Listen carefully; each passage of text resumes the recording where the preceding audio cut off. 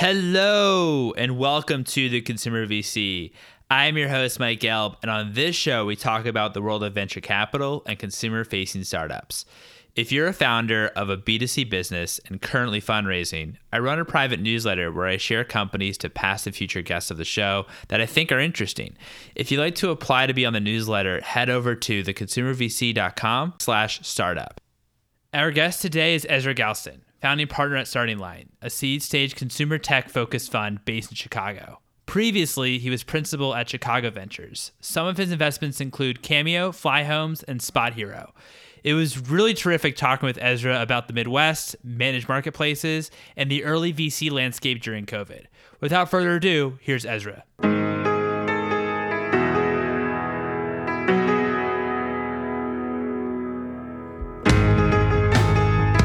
Ezra, thank you so much for joining me today. How are you doing? I'm doing great. Thank you for having me here, being in the company with some of your former guests like Nikki Quinn, Mike Dubois, Greg Bettinelli. Definitely feels like the bouncer made a mistake to let me in, but super excited to be here. Not true whatsoever. Thrilled to have you on. Talk to me a little bit about, how you got started. What initially attracted you to venture capital? I'd been part of a few startups. Actually, my background was in poker, played poker for a living for a few years, and then got into startups in the poker world. But when I had some time to kind of reflect on my experience, and that was over 4 or 6 years or so, over a couple of them, I realized that I loved the process of going from kind of 1 to 10, but not 0 to 1. I found some people are really attracted to the idea formation and just the grind of bringing a product to life. I thought that was interesting, but I was far more excited by iterating and speaking to customers. And so when I really thought about what I wanted to do with my life, and I'd started angel investing like a lot of folks, being able to be a part of a number of businesses and learn from them and, just be really, really hungry about learning about the world. That was just kind of what I wanted to do with my life. So it's been almost a decade now. And then for Starting Line, your listeners may or may not know this, but we're based in Chicago, which, is different than most of, the guests you have on your show. And really, I just wanted to build a world-class firm in Chicago. I think that most people look at location outside of the Valley or New York as a liability. And I just kind of wanted to solve for how do you turn that from a liability into an asset? So that's really what I've been obsessed with since we started this in 2018. But just wanted to build a principled, diverse fund from the ground up that really focused on consumer.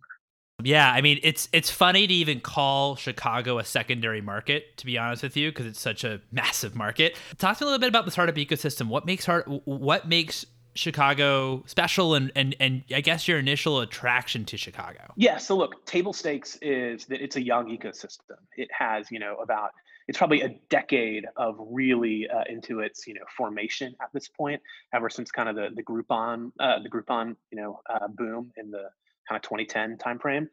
So that puts it, a decade or two behind New York and 4 or 5 decades behind the Bay Area, right? So it's very, very young. Not to say there wasn't technology here beforehand, but that's kind of the boom period for the kind of recent application era. But there are a lot of interesting things going on, meaning you've got more access to industry here, historical industry, whether that's, McDonald's with food or Hyatt with hospitality or Sears and Walgreens on the retail side. So there's just a lot of institutional knowledge of building really big category defining businesses. That's kind of number one. Number two is when it's come to the recent startup world, I think it's got a lot of young people with frankly bad weather. And so companies like Uber, Lyft, Instacart all made Chicago kind of the second or third market that they went after because it had really compelling consumer dynamics. So when you think about starting consumer businesses, what's a great market to test on, especially for a service application kind of business, Chicago ended up being a really, really interesting market. And then, also some of the access to the schools, University of Illinois, University of Chicago, extraordinary CS and engineering departments, and that creates a lot of talent. So those are the positives in my mind. Certainly a lot of work to do, but there's a lot of foundation to build upon here. I had on Charles Hudson and Kate McAndrew, who are both fantastic. And what they were saying is how it's fine for a company that maybe is outside of the coast or in a secondary market or tertiary market to start in a secondary tertiary market. But When it comes to actually building and scaling, you need to either be, if it's software, it needs to be either on the coast, or there has to be a strategy there because of talent. When speaking about the talent that's around Chicago, and your view about, companies that are starting out in the Midwest. Look, the reality on the ground is that right now in Chicago, we've got three publicly traded tech businesses kind of started in the last decade-ish, trading above, $5 billion of market of enterprise value in the public markets. Those are, Grubhub, Paylocity, and GoHealth just last week. And we've got Livongo, which is a $10 billion publicly traded company that has deep Chicago roots, kind of originated here, started here. Its chairman is still here, runs a venture capital firm here. So, the facts on the ground are you can build a big business in Chicago. And that excludes kind of the dozens of, startups that are still scaling that are, hundreds of millions in revenue here in town. I think the reality, the kernel of truth that's being expressed there is that unlike more mature ecosystems, there are just less people here who've made it across the finish line. There are less winners here. There are less people who've seen it from inception to exit on a really, really, big global scale. And so as regards like the dynamic flywheel of mentorship and experience that pushes entrepreneurs to think really, really big, reimagine industries, et cetera, I do think that is lacking here. And that's something that we've tried to do as a fund, is import a lot of that institutional knowledge from great people that we know in other markets and say, hey, there's this extraordinary untapped asset here in Chicago. Why don't we import some of your knowledge and help kind of take a lot of these companies and founders to the next level? And that's something that we've tried to do at the earliest stages. So again, I think there's a kernel of truth there. I think there are extraordinary people here, but I do think that just the supply of people who are, world class and gone from zero to, massive public company is 100x less than in a more mature market. And so those are the headwinds you're fighting against. That makes a lot of sense. I know that you said previously you talked about how you're not as much interested in the 0 to 1 part, but rather the 1 to 10. How do you think about what that 1 is and the early stage ecosystem? Yeah, so we specialize in, what I would consider kind of traditional seed investing. And, that word is always kind of moving around a little bit. For any entrepreneur or founder listening to the podcast, like our average check is kind of like $1 million into a couple $1 million sort of seed round. I think the things that we look for early points of validation. Like that's what we care about. Meaning, if you are a founder, your job is to continue validating with increasing urgency elements of your business. And so depending on the category, depending on the opportunity, like we care about different levels of validation. If it's a market that's coming online in real time and like there's not that many customers yet, like the validation we might look for is substantially different. But I think one thing that does make us different than other investors is I try to take like what I call a topographical approach to investing, which is to be really, really thoughtful around categories that are chaotic and noisy and lots of players already kind of, in the mix, versus those that are not yet fully baked, like industries that aren't fully formed or that are kind of coming online in real time due to behavioral change or technology change or whatever it is. And we tend to get far more excited about the latter for a few reasons. But principally because like the startup ecosystem world is just so competitive right now that we get really excited by entrepreneurs who are thinking about a market that may not even exist yet, where we could have like some early edge in helping to define it. But anyway, we're getting, deeper than your question was, but that's how we start to think about things like, can we map out a whole like markets and find interesting niches that you can start to own on the fringe that you may be able to work more towards the mainstream from? And like, have you started to validate early points of that? And the most interesting discussions we have are when we get to debate like, hey, have you really validated this or not? Like, and what that looks like. And that's always fun. Cool. I know you've written a bunch about marketplaces. What's the difference between like a managed marketplace and maybe a lightly managed or an unmanaged marketplace? The classic marketplace approach, which was kind of like the web 1.0 era, or is still, totally valid today, is just like traditional demand generation marketplace, meaning you have buyers and sellers who, traditionally transacted offline or through brokers, and you can cut out the middleman or bring it into the digital mold, and they can interact and transact directly one against the other. An example of that might be kind of like, an Expedia, Orbitz, something like that, or Booking. The kind of next iteration of that was, marketplaces that had some light management. So whereas, Craigslist is just kind of, an open free for all, platforms like eBay or Yelp started to innovate around reviews and ensuring that, the reviewers were validated and, proving that, they had checked in somewhere, or et cetera, right? So there's or even, within Uber and Airbnb, providing some level of guarantee that if there's any damage to the home, it'll be covered, or running background checks, right? So there you're taking it straight from, a peer-to-peer approach to you as the middleman, as the marketplace, are now involving yourself in some way and expressing to the customer, like, we vouch for the transaction, or we're helping to aid the transaction. The kind of final iteration, which you're seeing more and more of in a heavy capital environment, or where there's, capital free flowing, are models where there is a kind of value added intermediary in the middle. So that might be an example like RealReal or StockX, where as opposed to just transacting peer to peer, they're going to ingest that item, they're going to hold that item, they're going to authenticate that item, they're going to refurbish that item, they're going to do a whole lot of process in the middle for you around that item, whether it's a pair of sneakers or, a purse, whatever it may be, or a bag, but they're going to charge you more for it. So the typical structure was that, peer-to-peer marketplaces, that kind of 1.0, had a very low take rate, 3, 5, sometimes 10%. The kind of middle tier had a higher take rate, sometimes was 10 to 20%, because they had to pay for background checks, they had to pay for their insurance policies, whatever it was. And the final tier has the highest take rate because they need the infrastructure to actually process it. The danger is that in the final tier, the managed marketplaces or full stack, it has different names. Depending on how far you go, you cease to be a marketplace. And this is an area where some of my thinking or some of my understanding, frankly, has evolved over time. But if you go too far into being an intermediary, you stop being a marketplace, and in some cases just become a retailer, right? And that's an interesting kind of debate to have as well.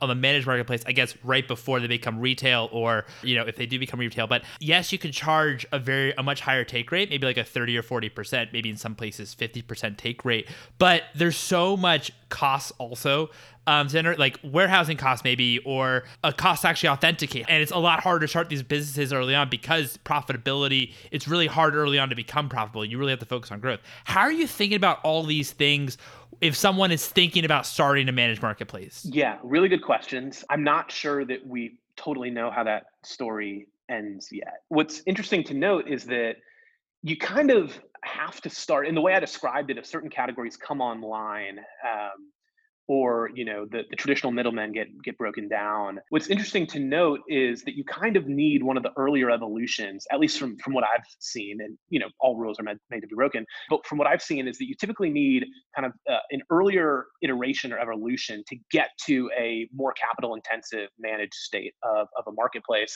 And what I mean by that is not necessarily that it's impossible, but just that investors are typically looking for a market to be validated before they're willing to get excited by a founder who has a vision of kind of moving the goalposts. So to give you an example, right, let's take food delivery and the food delivery wars as like just a great example, right? The kind of V1 was Grubhub, that was a really happens to be the CEO is on my board and one of our early investors, and that was just kind of one of the first digital marketplaces to really nail like just being a classic demand generation marketplace for restaurants. And came along DoorDash and Postmates and said, we want to move the goalposts. So whereas Grubhub basically charges a fairly low take rate, but they leave most of the fulfillment up to the restaurant, whether that's takeout or the restaurant supplying delivery. They said, we want to move the goalposts. We want to create a 10x better customer experience, which is guaranteeing them delivery in 45, 60 minutes, whatever it is, not forcing the restaurant to hire their own delivery workers. So we're going to move the goalposts for the customer. We're going to move the goalposts for the restaurant, but the net effect is we're going to charge additional fees to the customer. We're going to charge a higher take rate to the restaurant, right? And they came along and moved the goalposts. Could that have been the first iteration of the food delivery world?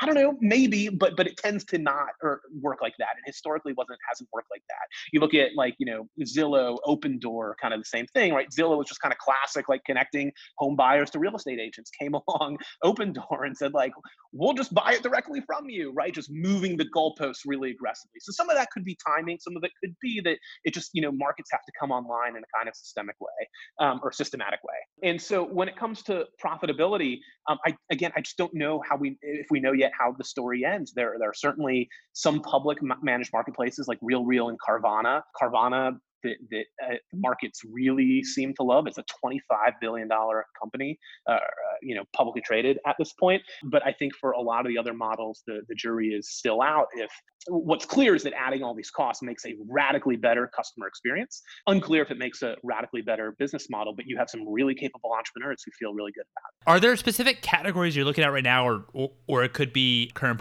portfolio companies that are in that managed marketplace that you think will eventually come into play in certain categories? Right now in the portfolio, not a ton that I would consider really, really full stack or fully managed. We do have an investment down in Austin called Hitch. It connects riders looking to go from one city to another. So think kind of classic ride sharing, but in between cities as opposed to just point to point within the same city. And that has interesting mechanics, and some of the ability to create stability in those routes to ensure that there's always a car going to Dallas or Houston whenever you want requires some subsidization, right? It would be great if you have liquidity from day one, but in a lot of marketplaces you don't. And in marketplaces, the thing that matters more than economics or profitability, I mean, those obviously matter, but you don't even have a shot on goal until you have liquidity. And so everything as an entrepreneur that you need to do for a marketplace in the early day is to nurse liquidity in any way you can, whether that's doing things that don't scale or potentially subsidizing one side of the marketplace if necessary, or both sides. But again, those need to be kind of temporary measures, because ideally you're building a much better product where buyers and sellers just can't kind of imagine life without you.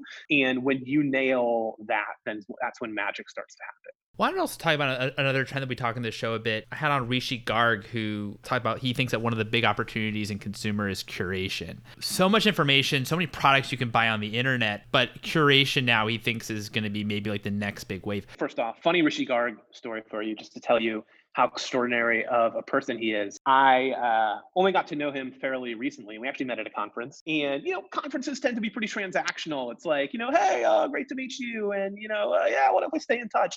And so he kind of we sit down with each other for 5 minutes, 10 minutes, and it's a conference, so I just assumed that I mean, I liked him. I would have stayed there for a while, but he's an important guy. I just assumed he had better things to do. So I tried to get up 3, 4, 5 times during the conversation, like, okay, this has been great, but I'll let you get back to it. He's like, no, sit down. Like, I want to get to know you. Like, this is I actually want to figure out who you are. Right. I think that is the type of conversation that, in a world of really busy investors and entrepreneurs, like, it's just refreshing when you meet someone who's like, no, sit down, shut up. Like, I want to get to know who you really are. Right. And that was kind of wonderful. So do I agree with Rishi? Yeah. We've been chatting about this a fair amount internally. And Haley on my team actually probably has better thoughts than I do on this. She was fairly early at Trunk Club that was acquired by Nordstrom, and then at kind of a similar model for kids as well. But yeah, I think the really interesting thing is that almost the vast majority of commerce businesses that we use on a daily basis were not purpose built for mobile. And as the number of SKUs has that is now available to us is in the millions, billions, whatever it may be, yet we use mobile for the vast majority of our kind of purchasing, whether that's impulse or even need. Most of those platforms are not built kind of first principles for mobile. Whereas you see some of the Chinese businesses, whether it's a Pinduoduo or a few others, that kind of take a mobile first approach, having enormous success. Even really amazing commerce businesses in the US, like Stitch Fix, were not built for mobile. I mean, some of the personalization they do was kind of like the best you could have done at the time, given the reality on the ground that you just don't know that much about people, and you need to ask them to take a quiz to even get in the door. Now that we have so much information that should be readily available through just our habits on mobile, almost like TikTok is able to train its algorithm very quickly about what you like. That's certainly going to be a new wave of commerce, and we've started to get pitched on businesses like this. But certainly opportunities we're really interested in. Absolutely. We actually didn't really talk with Rishi about the difference between like web versus now mobile is in terms of curation. So that's that's awesome. It's interesting, meaning having, SKU overload on the web is very different than with, mobile, right? SKU overload on the web is you can, have, on Amazon 4 rows by, 4 by 4 in terms of a kind of a thumbnail experience. On mobile, that's just like you're dead, right? And so what are the solutions for that? It's a really interesting approach to take. I have a angel investment here in Chicago in a business called Chowbus, and they've taken this approach to food. They don't open with the restaurant. They don't launch you with the restaurant. They launch you with the dish, and they take a very dish centric approach to ordering. And I think you're going to see a lot more of that. That's really interesting. Your focus is it's consumer technology for the 99%. What does that mean to you? When I spoke about kind of reframing being in Chicago, moving it from a liability to an asset, one of the things I thought a lot about was we're actually closer to like the real, average middle American than most firms in San Francisco, New York, LA are. And certainly there is a lot of discussion in today's political environment about kind of the 99% and the diversity of America and what broad America looks like. And so we tried to frame that as an asset, and that's the customer that we really care about. And what it means is that the majority of investments we make try to answer the following question, basically like, is this a product, service, experience, whatever, that creates greater opportunity or accessibility for normal people? And some of that can be just straight, buying products. Some of it can be a little bit on the labor side, right? Giving people new opportunities to monetize their time, their passions, things like that. So to give you a few examples, like from the early portfolio, because we're only, 2-ish years into this fund, like, Cameo, which is a marketplace that connects fans with celebrities for personalized messages. Like that was actually the first investment out of our fund, and it's also like that creates that enables an opportunity for real people to interact with their heroes in a way that was previously unprecedented. And sometimes it's $20 and sometimes it's $100 and sometimes it's $500. And if it's too much, like, you can't do it, but you wouldn't have had accessibility anyway. So for a lot of people to have accessibility to a person on their favorite sports team for $100 less than that, I mean, that's just kind of a game changing opportunity. We made an investment in direct to consumer cookware business called Made in Cookware, and they sell pots and pans direct to consumer. And it sounds, oh, that's sort of interesting, except that what they've done is they've recreated the quality of all clad, and they can sell it to you at a massive discount by cutting out all the middlemen. And the way they prove it to you is that the best chefs in the world, whether that's Grant Achatz at Alinea or Tom Colicchio from Tom Chef or Eric Ripert from La Bernardin, like they're all using this stuff in their restaurants. And so, for what you would just, if you went on Amazon and typed in cookware set and bought it for basically that same price, you can have the best cookware that like the best chefs in the world are using. And that, again, that's accessibility that previously would have cost you, I don't know, a couple $1,000s to get in the game. And now it's a couple $100, right? And in a, shelter and home environment, all of a sudden that's far more attractive.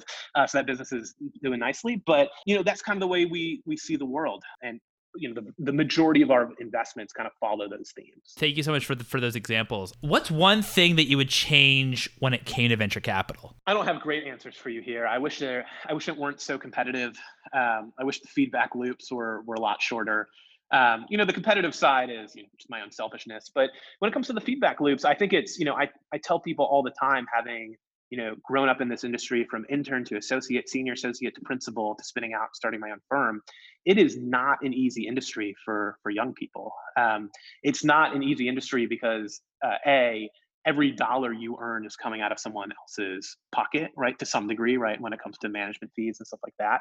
So you're kind of and carry, frankly. So you're kind of constantly fighting a battle in that sense. And B, the feedback loops are so long. So it's hard to know if you're good or not. I've been in this business just under a decade now, and, don't really know if I'm good or not. Like all indications point towards, things going well, but I struggle with a lot of insecurity because it's hard to know. And you'll have businesses that are, flying, and then, something might happen like a pandemic and they kind of get, shattered overnight. And did you, again, my background is in poker. So we used to joke better lucky than good, but in reality, what we cared about is, did I make the right decisions? Did I get my money in with a lot of expected value? And in this industry, it's not always so quantitative, right? A lot of the reality is quality. It's hard to know if you got your money in good sometimes. And so that is the part of it that I struggle with. There's obviously no answer to that other than starting a fantasy venture capital portfolio to quote Turner Novak, in your teens or elementary school years. Like, I don't know any other better solution. By the time you're 25, you got 20 years of track record. But that's certainly something that I struggle with on a daily basis. I mean, looking at your portfolio, I think you're doing extremely well. I appreciate that, but we just don't know. Wanted to also, I mean, I'm glad you brought up COVID. What have been some of the effects for you personally, professionally, due to COVID? For one, it's just I don't know, imbued me with a sense of awe that any entrepreneur is kind of persevering through this. Meaning, I've got 3 little kids at home. And we have a team of 4 here at Starting Line that that talk on a daily basis ish or so. And trying to manage just that team has been a massive struggle with 3 little kids at home. I don't know how some of the founders I work with are managing dozens, hundreds, etc. It just seems like a really complicated task. The flip side is that I think we can all agree that in this world, and in the same way that we know that you can't build muscles unless you go to the gym and really strain your body and feel some pain, right? That in order to grow often requires some pain. And so my hope is that through all this, all of us are growing a little bit in different ways, whether that's personally, professionally. So it has certainly been a challenge, personally. Professionally, it's just been fascinating. Again, we try to take a pretty balanced, unemotional approach to everything. It's pretty hard, though, in the current world to separate the sensitivity you feel for a whole bunch of people, including many friends and colleagues, from just with everything going on. So, it's pretty hard to stay completely just data focused and unemotional, but certainly we're working towards that. The net effect on the fund has been, I think it's pretty intriguing to see what's happened to the early stage environment. So we're recording this kind of mid to late June. I don't know the dates anymore. It all blurs together. The early stage market, from my perspective, is flying right now. Deals are flying and getting done at potentially even like pre-pandemic speeds. And the only thing I can think of is that you've basically, for a lot of investors that want entrepreneurs to be in market, iterating, building, working really, really fast, you've taken a whole bunch of industries offline: hospitality, entertainment, sports, right? Things like that. And so you've reduced the supply of fundable opportunities materially, yet you've still got the same number of venture capital firms in market. And so it feels like potentially things have even gotten more competitive for some of the opportunities that are out there right now. So it's a really interesting dynamic. We're kind of evaluating it in real time, but it's allowed us to really focus on some of the things that we really care about. Like, is this an opportunity that helps, that could potentially help real people? Anyway, it's a really interesting time to be an investor. It's really interesting, giving us a little bit of a macro analysis. And how many deals have you done so far since COVID? We've done 2 and have an offer in on a third. But we've spoken to companies that just in the last few weeks have gotten 3, 4, 5 term sheets in a matter of a day or 2 from really disparate firms. It's not like there was just a bidding war and one kind of circle of investors. New York, LA, SF, just really it seems like when people fall in love with my professional opinion, I'm certainly open to other perspectives and data points, is that things are moving really fast out here right now. That's interesting. Are you finding it harder to, and I've had mixed responses from this question, are you finding it harder to establish conviction meeting with entrepreneurs remotely? No, I don't think so. I got a really good tip from a friend of mine, Jonathan Trias, who runs Ludlow Ventures, that take the first interaction to just get to know the person. Like, it's not a pitch. It's not about the business. It's about the person. And we've tried to internalize that feedback. And basically, a lot of founders just want to get right into it and like, hey, I'm building this incredible business. Here's what you need to know. And sometimes the timelines of the process are so truncated that you don't really have a choice. But in general, we're trying to do we just want to get to know you. Let's spend half an hour, 45 minutes, an hour, whatever it is, just building relationships, seeing if we kind of fall in love a little bit, and if like our values are really aligned, and then let's go deeper after that. Because we wouldn't even be talking if we weren't intrigued by the category or kind of opportunity you're building into.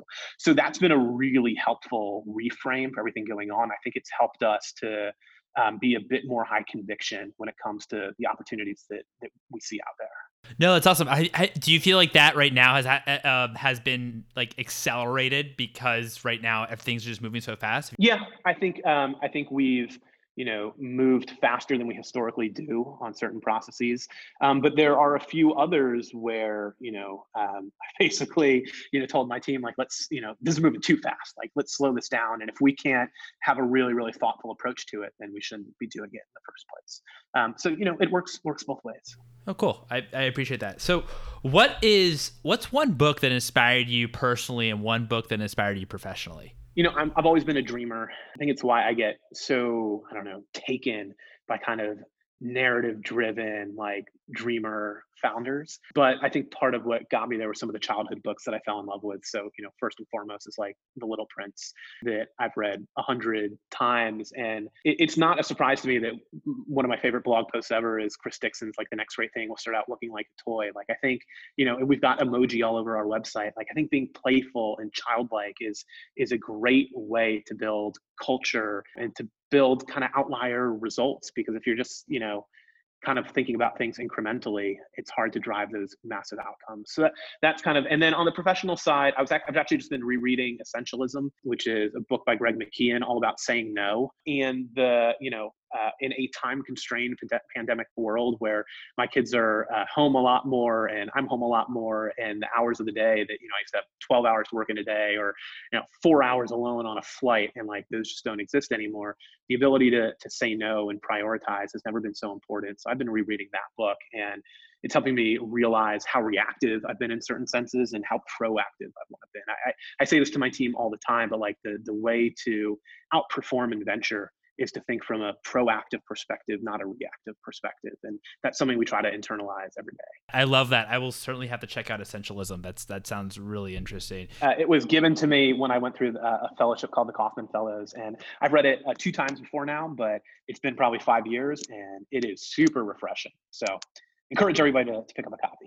What's your most recent investment and what makes you excited about it? Yeah, so it's actually not public, but I did text the founder last night. He gave me permission to say it on here, figuring you might ask a question of that vein. It's a company called Schoolhouse, and it's very much, so we didn't go into it with a focus on the pandemic, but that certainly creates tailwinds. It is a marketplace connecting parents with teachers to form micro schools. We've kind of been obsessed about the opportunities in between traditional schooling and homeschooling. I think homeschooling is fascinating, and I did it for the last 4 months, but it was, not only was it difficult, but I don't know if every parent, I certainly am not cut out to be an educator. At the same time, there are certain elements of traditional schools that may not be appealing to some parents, or parents may want to, in the same way that almost every element of our lives is becoming more modular and a la carte, parents may want to have more influence over the type of education their children get. At the same time, it's been hard to have a conversation about teachers over the last several decades without asking, like, why are they so underpaid, right? Why is arguably the most important profession in the country like paid 30, 40, 50, like in a really high, income county, 60K a year kind of deal.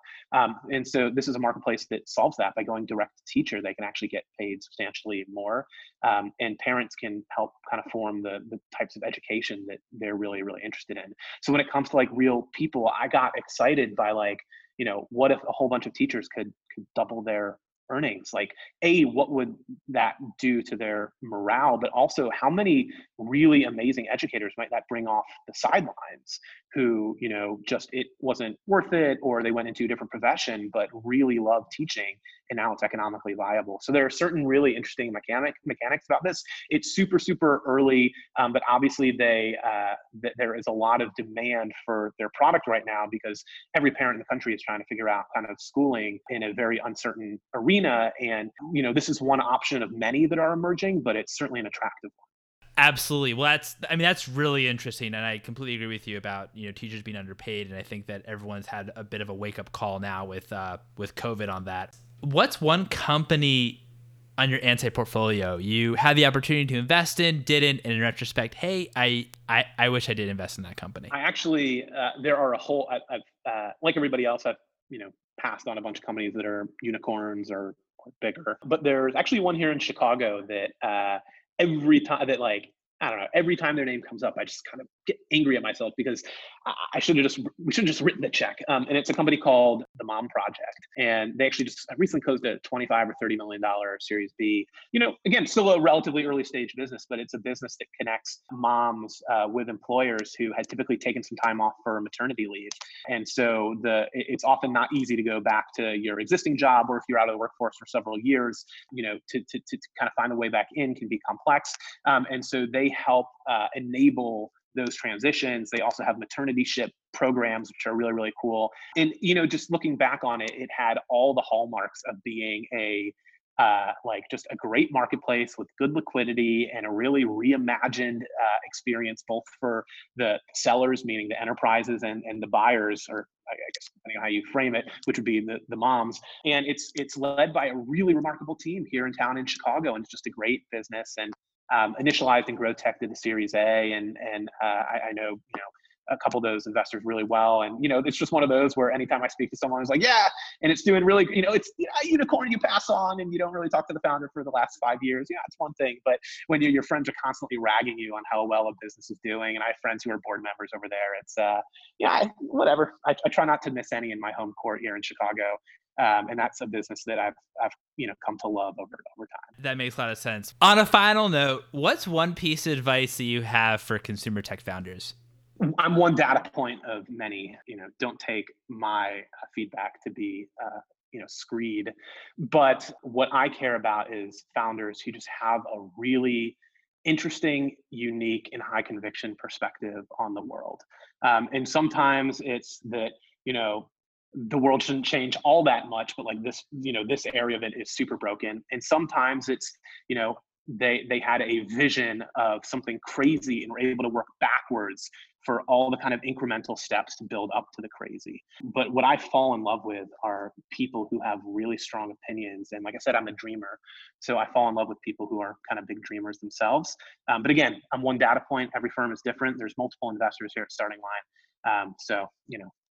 The biggest piece of advice is probably don't change who you are. Like, you have to be authentic to who you are. There are thousands of investors out there. And in some respects, it's kind of a top of funnel game to find the people that you kind of match values and with the most. No, I love that. I think that's a great, really, really great piece of advice. Well, Ezra, this has been such a pleasure. Thanks so much for your time. No, thank you. This is a dream come true, especially, like I said, it's a remarkable list of people. No, it is, man.